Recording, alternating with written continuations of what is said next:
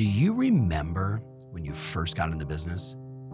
Do you remember the fear you had, the anxiety you had, that like back against the wall feeling? That's what's missing right now for the vast majority of people I've talked to so far this year. That energy that you brought to the business when you were a rookie, do you remember that fear? We're in a new market. My challenge for you, I don't think you're in a position where you don't know what to do, where you don't know what to say. I think you know what to do. I think you know what to say. You're just not doing it every day. You either elevate your goals and you find something you're super passionate about, or you put more structure in place, more guardrails, if you will, so there's no distractions and you just do your job and somebody's holding you accountable and maybe smacking you on the head and saying, make another phone call. Put your ass on the line, and you know what's going to happen when you do.